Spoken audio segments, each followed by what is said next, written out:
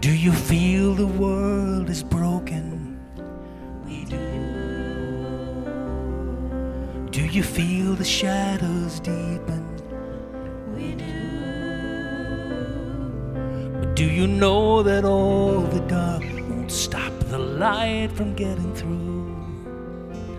We do. Do you wish that you could see it all made new? We do.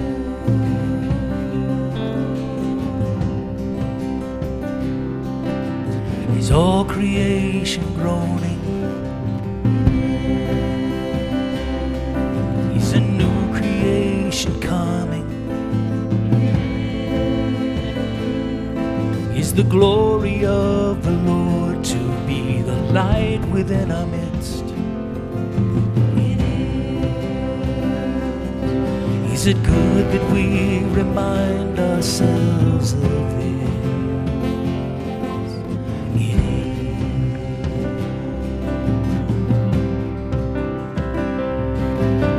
Is anyone worthy? Is anyone whole? Is anyone able to break the seal and open the scroll? The Lion of Judah, who conquered the grave. He is David's root and the Lamb who died to ransom the slave. Is he worthy? Is he worthy of all blessing and honor and glory? Is he worthy of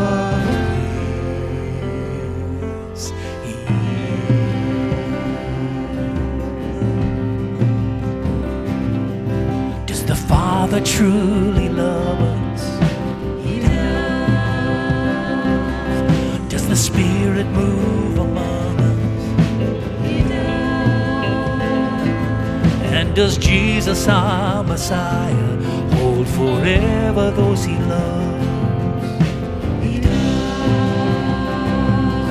Does our God intend to dwell again with us?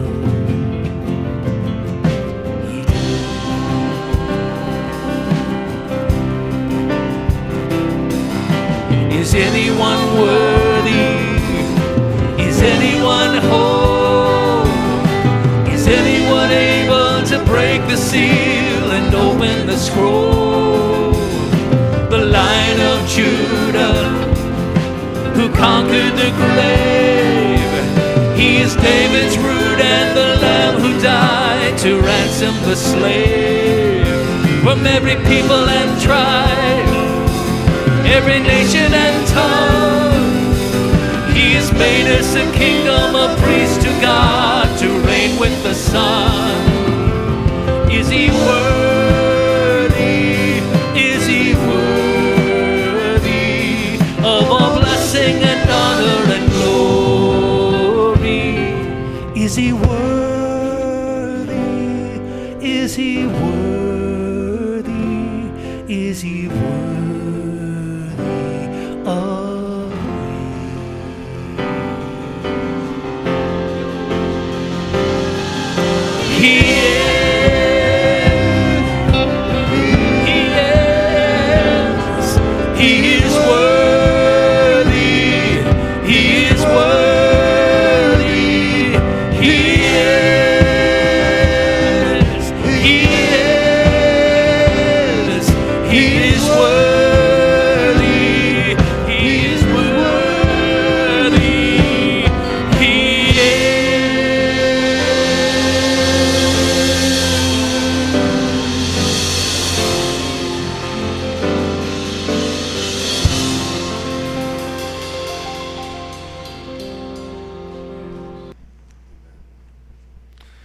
Good morning, Emmanuel. If I crack this morning like a 12-year-old teenager, I apologize. I feel great, but whatever I have is just lingering, so forgive me if I get too excited and I start cracking into different octaves. But that should make for exciting things, I guess, and good stories for later. So, We are in a summer-long sermon series that I've entitled God, Life, and Our Expectations. Today, I don't quite know. I don't know what to call this sermon today. I'll call it, expectations of the church and a local presence. I will be talking a little bit this morning about the dreaded P word, which is politics, which all of you are exhausted by, I am sure. And I'm not going to spend a ton of time talking about this, but there's a conversation here that is aimed at us as a church body, not just as a church body, but as the church in our nation in general, that I do firmly believe needs to be in a sort of realignment. A lot of it begins in our heart and in our mind and how we think about the church and how we think about our role as the church in whatever nation that a church may find itself on earth. I do believe that there's something that applies to all of them that we're going to be talking about this morning, which is church as a local presence.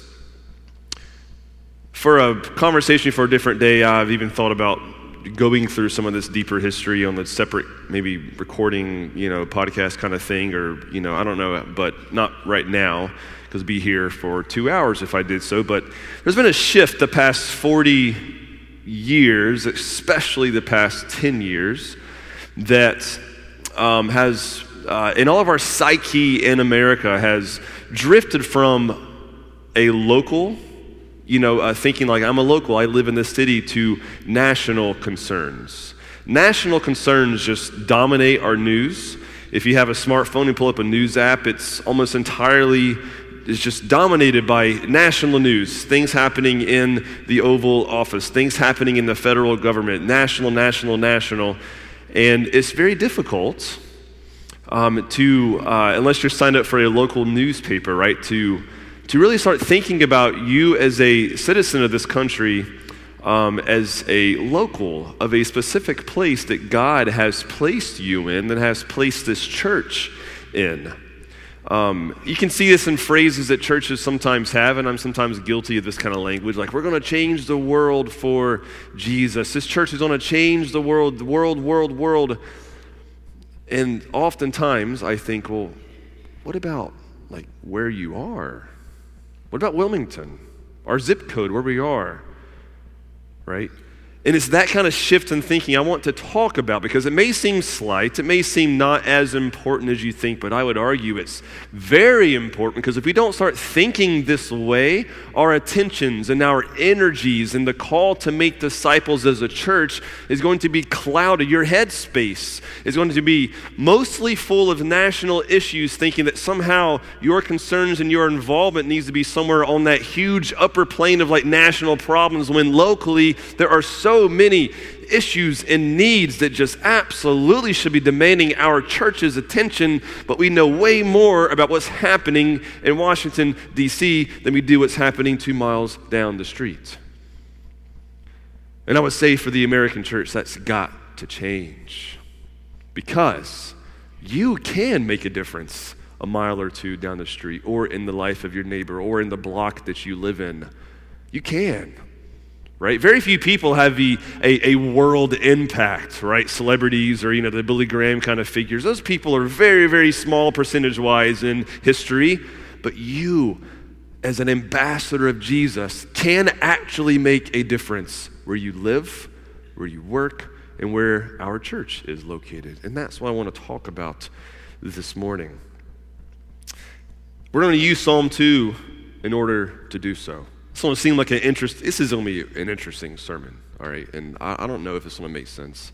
This is one of those sermons where I felt a calling to prepare, and I'm like, I don't even know if this is going to make sense. It made sense to me, so hopefully the Lord will use it. Psalm 2. If you have a Bible, flip to Psalm 2. I'm going to argue this morning. There's a little roadmap. The nations is in the Lord's hands. I'm going to argue that he has sent us, yes, to go into all nations. I'll just hold that roadmap. I'm going to confuse you. All right, Psalm 2. you'll understand where I'm going. Why do the nations rage and the peoples plot in vain? The kings of the earth set themselves, and the rulers take counsel together against the Lord and against his anointed, saying, let us burst their bonds apart and cast away their cords from us. He who sits in the heavens laughs. The Lord holds them in derision, and then he will speak to them in his wrath and terrify them in his fury, saying, as for me, I have set my king on Zion, my holy hill. I will tell of the decree. The Lord said to me, you are my son. Today I have begotten you. Ask of me, and I will make the nations your heritage, the ends of the earth your possession. You shall break them with a rod of iron and dash them in pieces like a potter's vessel. Now therefore be, O kings, be wise. Be warned, O rulers of the earth. Serve the Lord with fear and rejoice with trembling.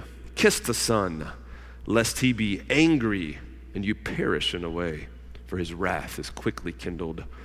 Blessed are all who take refuge in him. You're saying, this is an interesting psalm, right? Like, what is going on in this psalm? Well, we learn in Acts chapter 4 that David is the author. It's not prescribed to David. And the first thing that comes out when you look at Psalm 2 is, if you look back in history, in the time of Israel, none of these things happened in David's day, right? David was really only the second, technically technically the second king, but really almost like the first king of Israel, right? That was, proceeding in the path that the Lord had desired Israel to be. The nations were never subdued beneath David, right? David is talking about something almost as a prophet would. I'm going to argue that Psalm 2, even though it has meaning today, ultimately this is a prophecy of something that is to come. But Psalm 2, it lives in the air of the New Testament. It's quoted numerous times. You're going to see some of those quotations that this is obviously going to be, this psalm is ultimately about our Lord Jesus. We're going to see what exactly is going on. But the first thing we recognize is, well, if these things weren't happening, then what is David talking about? And let's keep working through this. This world that David is describing is a world in which all the nations are raging against God and raging against his anointed. They are trying to free themselves from his lordship. There's an assumption here that God is ruling all nations and the nations are aware of it and they say, we don't want this. How can we free ourselves from the chains of God? And this kind of reminds you, if you look at, I think it's Isaiah 14, where we think at least it's probably the story of Satan in heaven, who maybe had similar thoughts, I'm wonderful and I'm beautiful and strong and there's God and how can I be free from God? And, this is a pride that's just inherent in the sinful thinking that we even have as human beings. But the nations are raging, they're plotting on how to actually remove themselves from the Lord's authority. And in verse 4, it gets even more interesting. He who sits in heavens laughs. The Lord holds them in derision. That's an image that you don't really hear often of God, laughing, almost like in a mocking tone against those who want to overthrow him. It says in verse 5, then he will speak to them in his wrath and terrify them in his fury, saying, what is his wrath and his fury? As for me, I have set my king on Zion.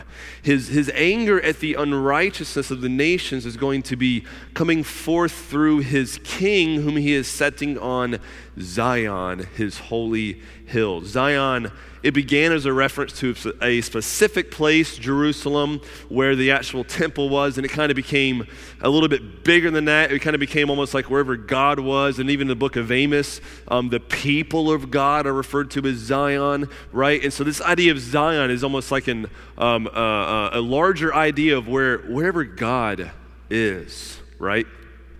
And so where God is, he is setting his king down in authority, his special anointed one.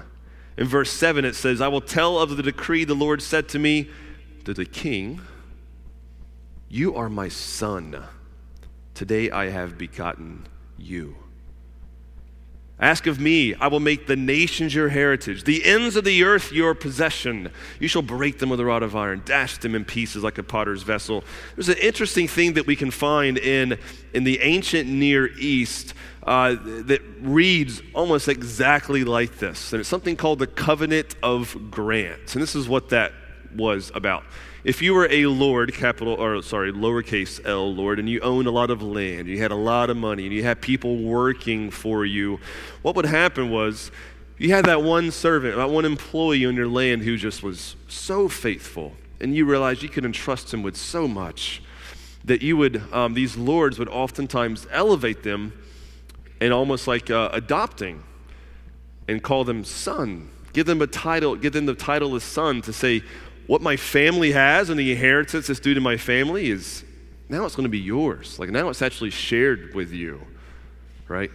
And this is common in these days in the ancient Near East. And the Bible kind of steals this language as God is referring to his anointed one, saying, my anointed king is not just my king, but he is my son, whom is going to receive the actual inheritance that God himself has. And if you have the New Testament in your background here, you think, well, yeah, that can only the inheritance of God can only belong to one who is God, which ultimately we know this is Jesus that God is referring to. And so he refers to his king as not just his king, but his son. And his son is going to receive all the authority of God. And what will he do with this authority? To crush wickedness on this earth. And those of you who think God is judge is a harsh message, that God is the one who crushes wickedness is a harsh message, but if that's you, but you're happy when you see our justice system actually do what it's supposed to do, well, that's just a glimpse of God as judge. That's a glimpse of God that says one day, a good and righteous system of justice in any nation is just a glimpse, is just really carrying out what God himself will and is and will ultimately finally carry out on the day that he returns, which is justice against all sin and wickedness and pride in this world. It's going to happen through his anointed one. Now in verse 10, there's three things that's mentioned that almost is given towards these nations as almost like a command, right? That says like, if you want to know how to, be on good terms with God, the ruler of all nations, and his anointed one. Now there's this pair, right? This is what it happens. It says in verse 10, now therefore, O kings, be wise. Wake up, kings. You want to be, with wisdom here, proceed. Be warned, O rulers of the earth. Serve the Lord with fear. That's Yahweh. Serve the Lord with fear. Rejoice with trembling and kiss the Son, lest he be angry. You perish in the way, for his wrath is quickly kindled. Blessed are all who take refuge in him. The three things here is first to serve God, and that's backwards. God is telling kings to serve him. Kings don't serve others. Kings have people serve him, and God is once again establishing himself, saying, I am king of all things. I am the ruler of all things, and my anointed one is ruling in my stead. Serve me. Serve me, O kings and rulers of this world. Serve me with fear and with trembling. You ever been in something so magnificent that you can't take your eyes off of it, but you're also scared all at the same time? Right? That happens when I would go to Colorado. I've already mentioned this numerous times, and we would have a meeting up in Estes Park, and you go to Estes Park and you see the Rocky Mountains as the entrance of the national park, and you see these 14,000-foot snow-capped mountains. You drive the road up there and you hit 12,000 feet elevation. You go kind of down, you turn the corner. There's one corner where you turn these little mountain roads where it's like you see the woods and the rocks all around you. Then it opens up. You just see this mountain. And it's so huge. And the snow is just glistening. And this is in June I would go. And there's still snow there. And it's so huge. You can't help but stare at it thinking, this is the most beautiful thing I've ever seen. And you're also thinking, that thing looks terrifying. All at the same time. That's how we would feel if we stood before God. Right? We say, you are amazing. But wow, you are huge. Wow, you are so huge, but I cannot take my eyes off of you, right? And that's what he's calling the nations to have before him. And then he says, kiss the Son, which is a weird translation because that comes from the KJV. If you look in the actual language, it's more of a call of sincerity. Because what would happen in these covenant grants is that some of these servants would kind of, vie for this adoption to be brought up as sons. And they would do it kind of, slyly to then take advantage of this and kind of overthrow the Lord and get more than they asked for. And it wasn't a sincere service thing. God is calling these nations. He says, no. Sincerely serve me, right? Like imagine, going before a king and kissing the hand and all of your heart just bowing before him saying, I love you, my Lord. That's what he's calling these nations to have before him. He says, do this with sincerity, with all of your heart, mind, soul, and strength. You can't fake this before God. He knows the innermost corners of your heart. You can't fake this with him. So back to our introduction. We just worked through Psalm 2 very quickly. There's more could be said. If we talk about the church as a presence, as a local presence or a national presence, as we talk about how, our nation is just absolutely, we're all just exhausted by this political discourse, but most, like 90% of it is usually always directed towards the national endeavors. And we sometimes imagine that if we recognize ills in our nation and problems and needs even of Christ in our nation, that we must look to the national level of things and try to, cast all of our efforts towards that. And if that's our thinking, you read Psalm 2, then we say, well, great, yeah, there's an easy jump to make.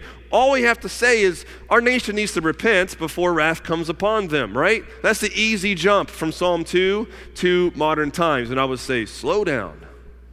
There's a lot of Bible after Psalms 2. A lot of things happen after Psalms 2 that make Psalm 2 even more interesting because the New Testament quotes it numerous times.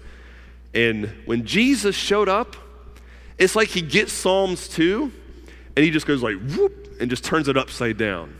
And you're like, what? What's going on? Because when Jesus showed up, Psalm 2 was living in the minds of Israel. And they were looking for this anointed king to come whom God would use to bring about all of these things and finally prop Israel back up as the blessing that would drive all the nations back to God. And when Jesus showed up and was doing his miracles and doing his ministry, they said, this is it. He's the anointed one. Then Jesus would continually there it was. Did you hear it? Yeah, there was it. Number one, you can keep a scratch pad if you want and keep track. I lost my train of thought. Jesus he was continually challenging that thought and was claiming to be something, yes, the anointed king, but something different that was being missed by everyone. And a fascinating passage, very early on in his ministry, Luke 4, he's in a synagogue in his hometown, Nazareth. And he gets the scroll of Isaiah. And, there was no chapters in those days. And he rolls this thing out. And he picks Isaiah 61. And he starts reading this before the whole synagogue. And this is what he says. He unrolled, this is Luke chapter 4, verse 16 through 21.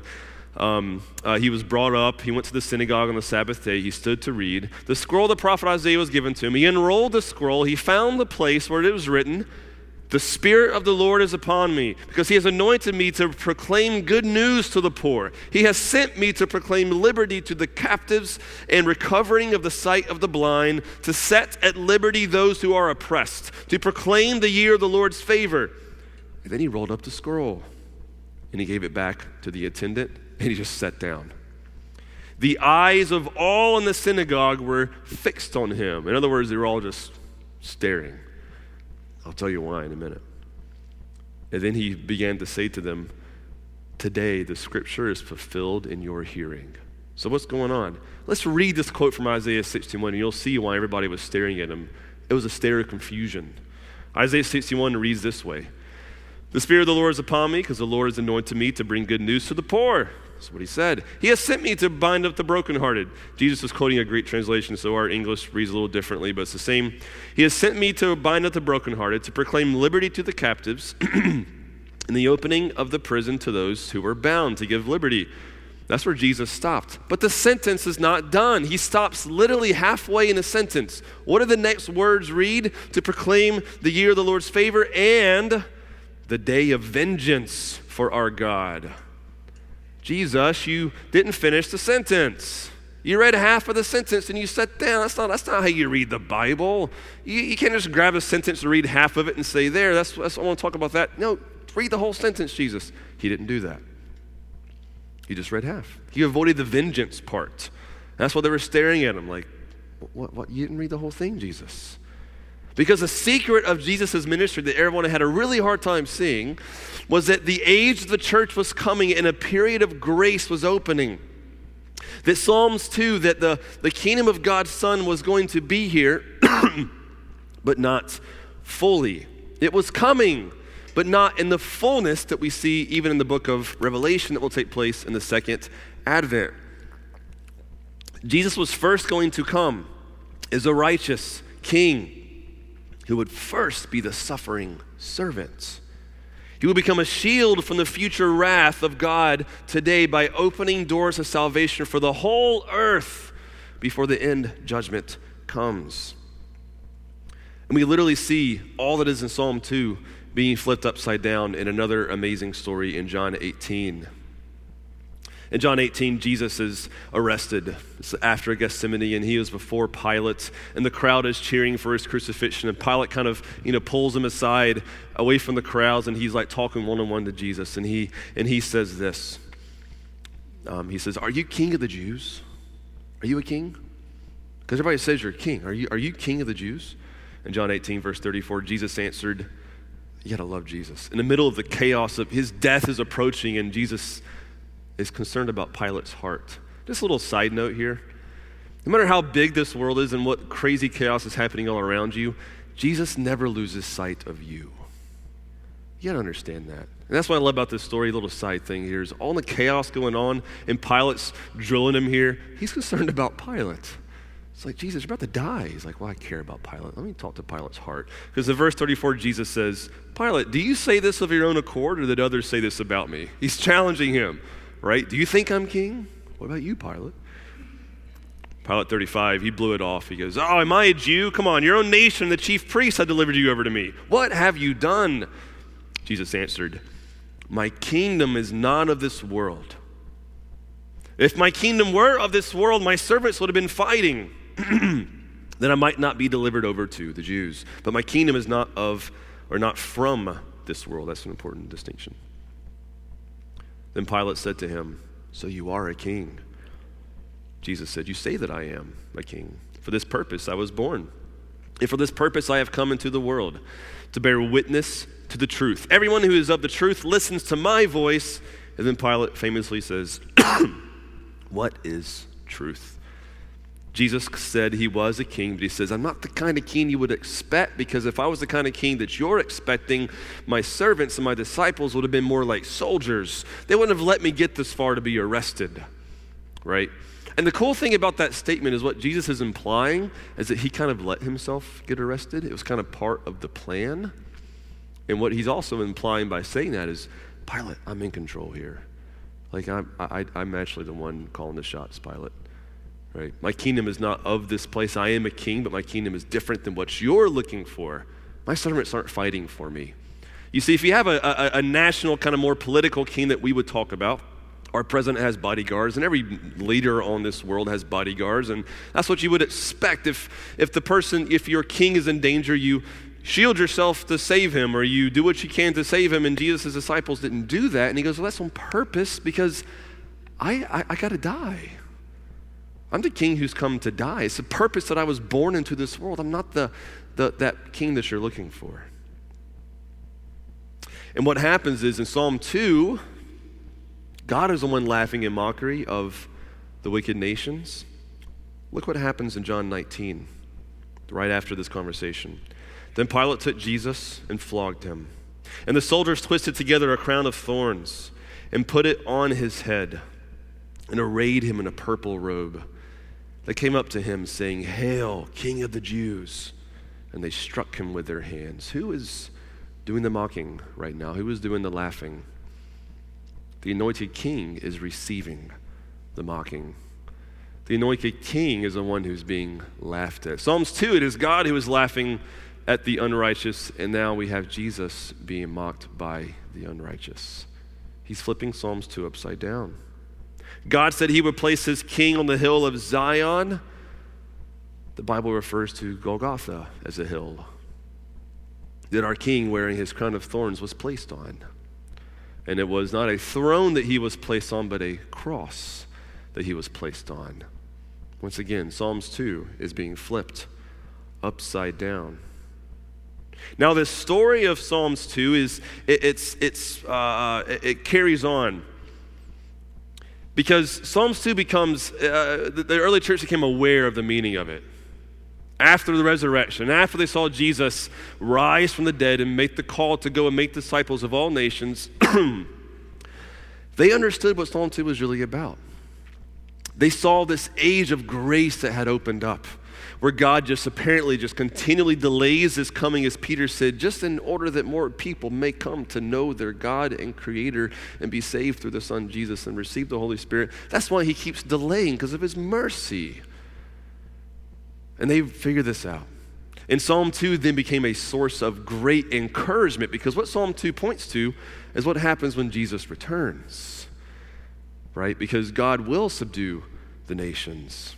He will, as Revelation 12 points, it quotes Psalm 2, that Jesus will take up that rod of iron and will restore this world to how it should have been and had the way that God designed it to be and wanted it to be until sin got in the way.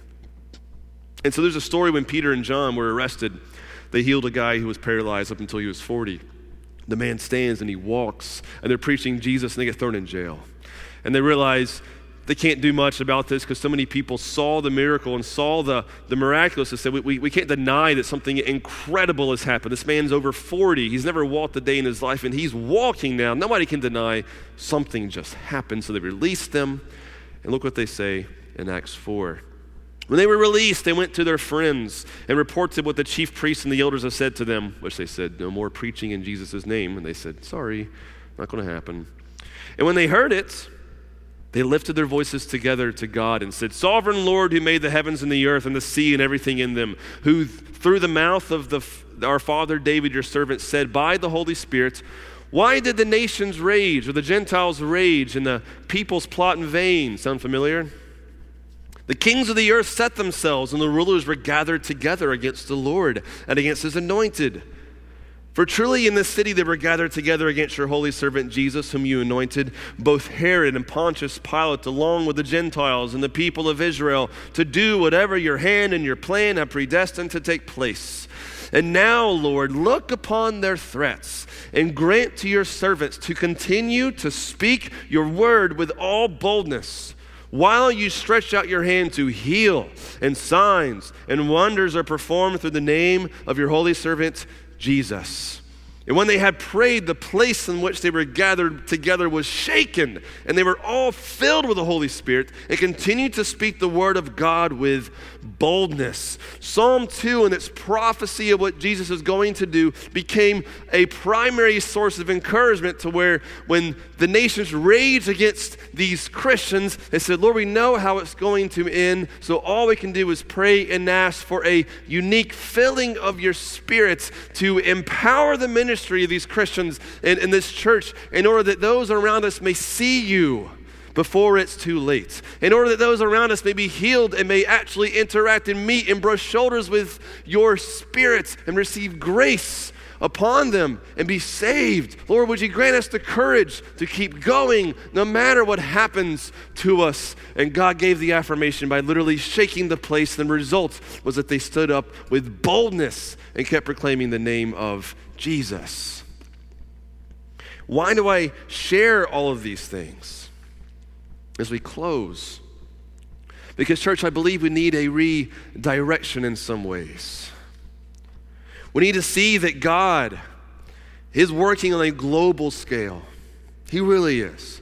Almost every nation on earth at this point, there's still a decent amount that have either hidden Christians or no Christians. But just year by year, the population of Christians in this world is continually increasing, especially in the global south. In the northern hemisphere, it's in the west especially, we're one of the only ones shrinking right now. The rest of the world is becoming more Christian, and we're not.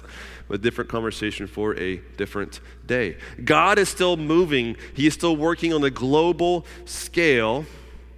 And we read Psalms 2, we read Revelation, And we see what's going to happen tomorrow, what's promised to us in the second advent, and Psalm 2 will come to fruition. And we say, Lord Jesus, come.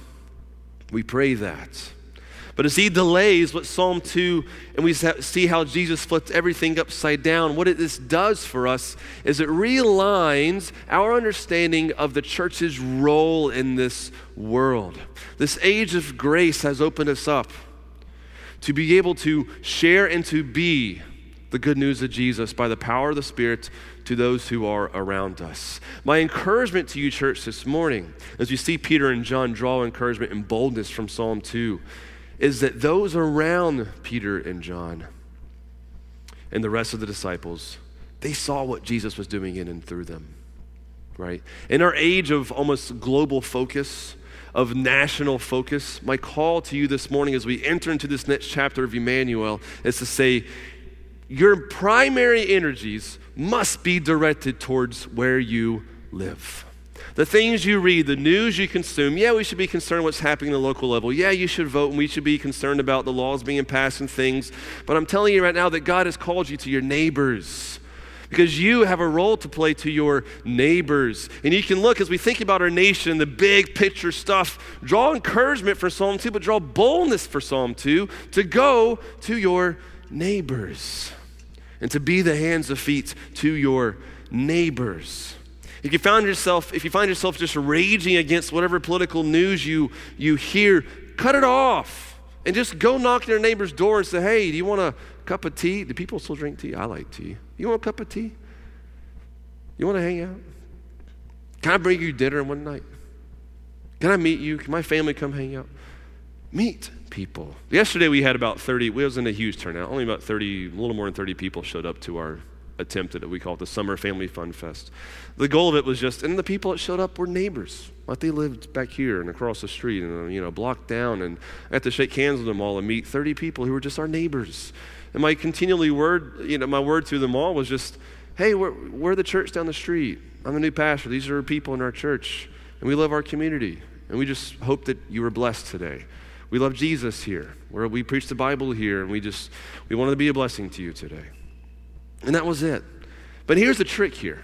As this call to a local focus should dominate our minds, as we see that we can entrust the world to God, and we can look at our zip code and be filled by the Spirit to go do ministry there, what happens is, if every church did this, if every church in our country began thinking that way, if all of our ministries and energies as Emmanuel Church was focused on local things and local people, if every church did that, guess what would happen to our nation? In time, we would have a new nation. We really would. There's one final story I want to read. Because if I can bring another, I guess you can say, correction to things. When we become focused on national things, we think the church's role nationally is, that should consume all of our time and our thinking, and we get enraged by all those things. We lose a focus on the people that are around us. We have to match that kind of level of power and influence to make a difference. This is why a lot of times Christians, on whatever political spectrum you are, can get wrapped up in positions of authority and thinking, if only celebrities or people in the highest chairs of authority were Christians, if only then our nation could change.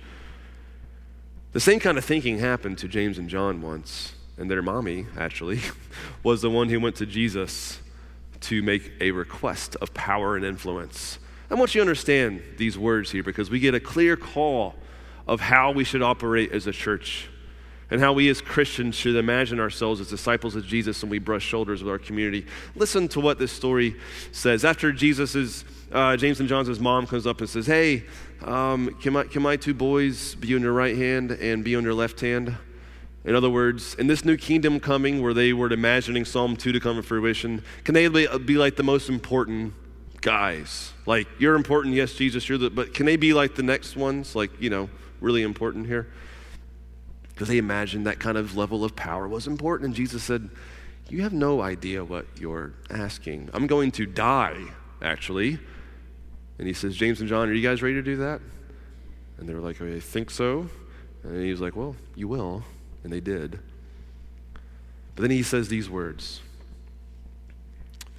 But Jesus called them to him. He said this, "You know that the rulers of the Gentiles lord it over them, and their great ones exercise authority over them." Yeah, it sounds like what kings and presidents and nations and political leaders do. They take authority and they throw it and lop it over your head. And Jesus says this, "It shall not be so among you. But whoever will be great among you must be your servant, and whoever will be first among you must be your slave, even as the Son of Man came, not to be served, but to serve, and to give his life as a ransom for many." The famous saying, what would Jesus do? He just said it. He came to serve. As a church, we're here to serve in the name of Jesus. My encouragement to you this morning is that you become continually aware of those around you, that we entrust the future of nations to the Lord,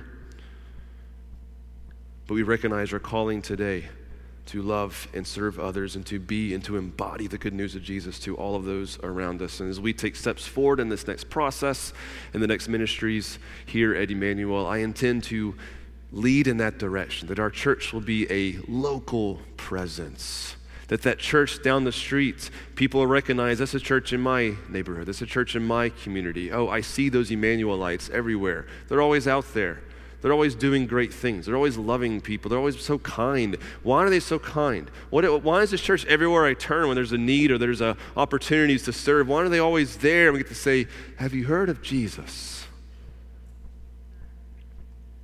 Let me pray. Jesus, and call the worship team up as I'm praying. Lord, that Acts 4 story is so powerful because,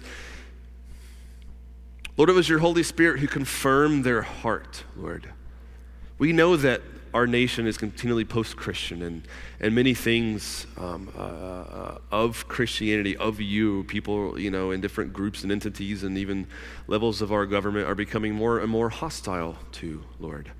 That is nothing new. It has happened for thousands of years. It will continue to happen. But Lord, what has been the consistent thread is that you have always been with your people. You have always sent your Spirit to empower them to do amazing and even miraculous things and encourage them and fill them with great boldness and courage to still go out, still proclaim your name, and still love with great power from your Holy Spirit. And people all over the world still see it and still come to know you. And Lord, all we can pray as a church, we can trust the future of judgment and nations to your hands. But Lord, would you give us a vision to see those that we walk by every single day? I see so many people walking in front of my house, Lord, every day. I've learned some of their names, but Lord, I pray for those people, Lord. I want to know them. I want to have an opportunity to serve them and to love them. Lord, I pray for those that in this church that they see walking by their own homes in their neighborhoods or in their workplace, that coworker they haven't spent a lot of time speaking with, or that family member, whoever it may be. Lord, would you just fill us and cross our paths with people who are hurting and who need to see you, Lord. And would you fill us with a special filling of your Spirit, that our interactions with them may be filled with power and greatness, that they may see you in us.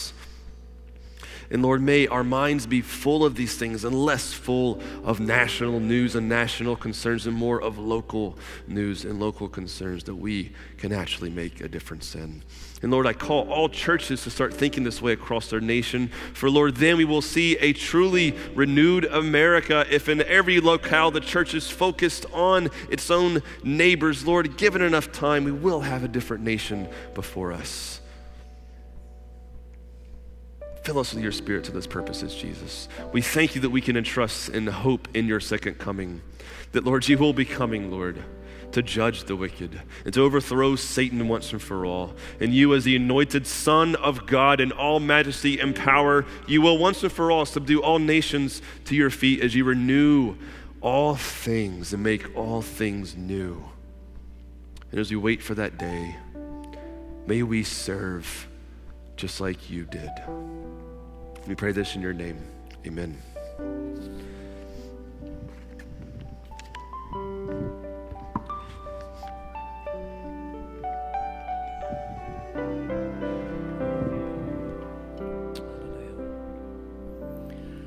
In your presence, that's where I am strong. In your presence, oh Lord my God, in your presence, that's where I belong. Seeking your face, touching your grace,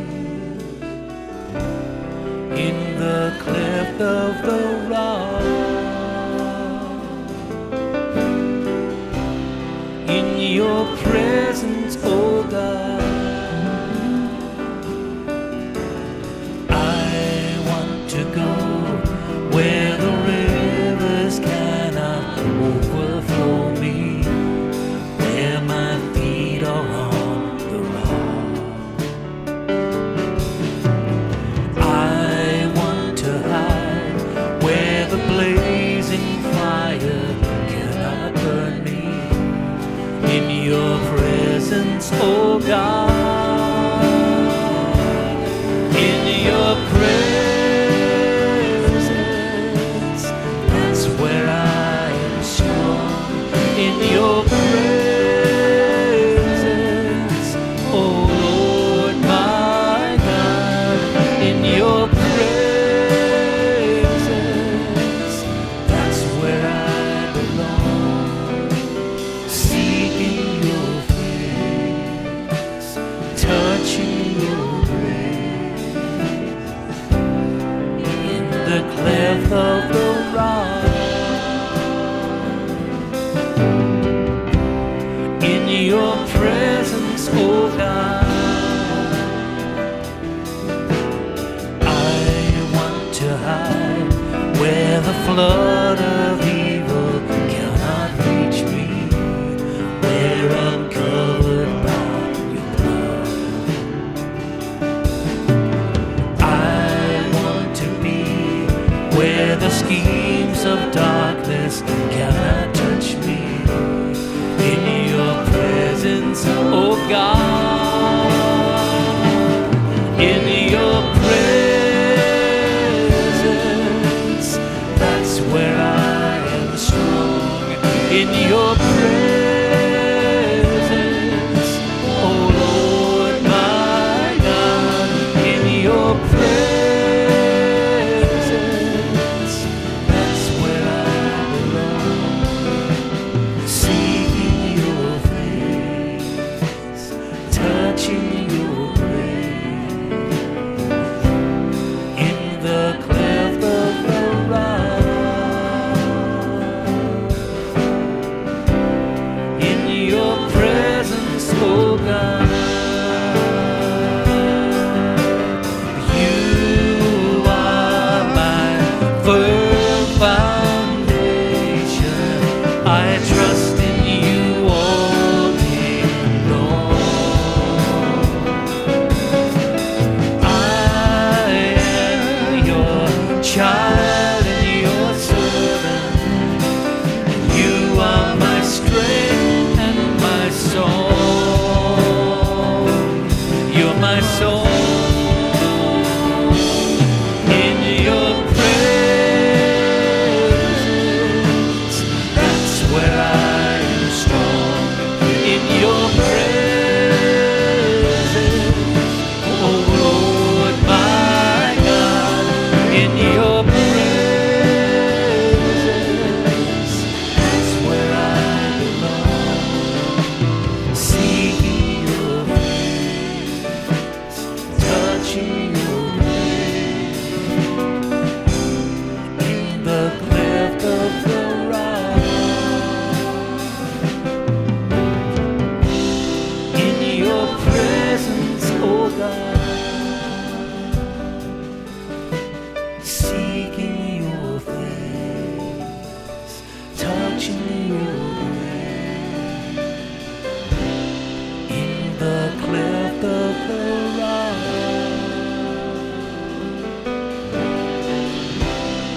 in your presence, oh God.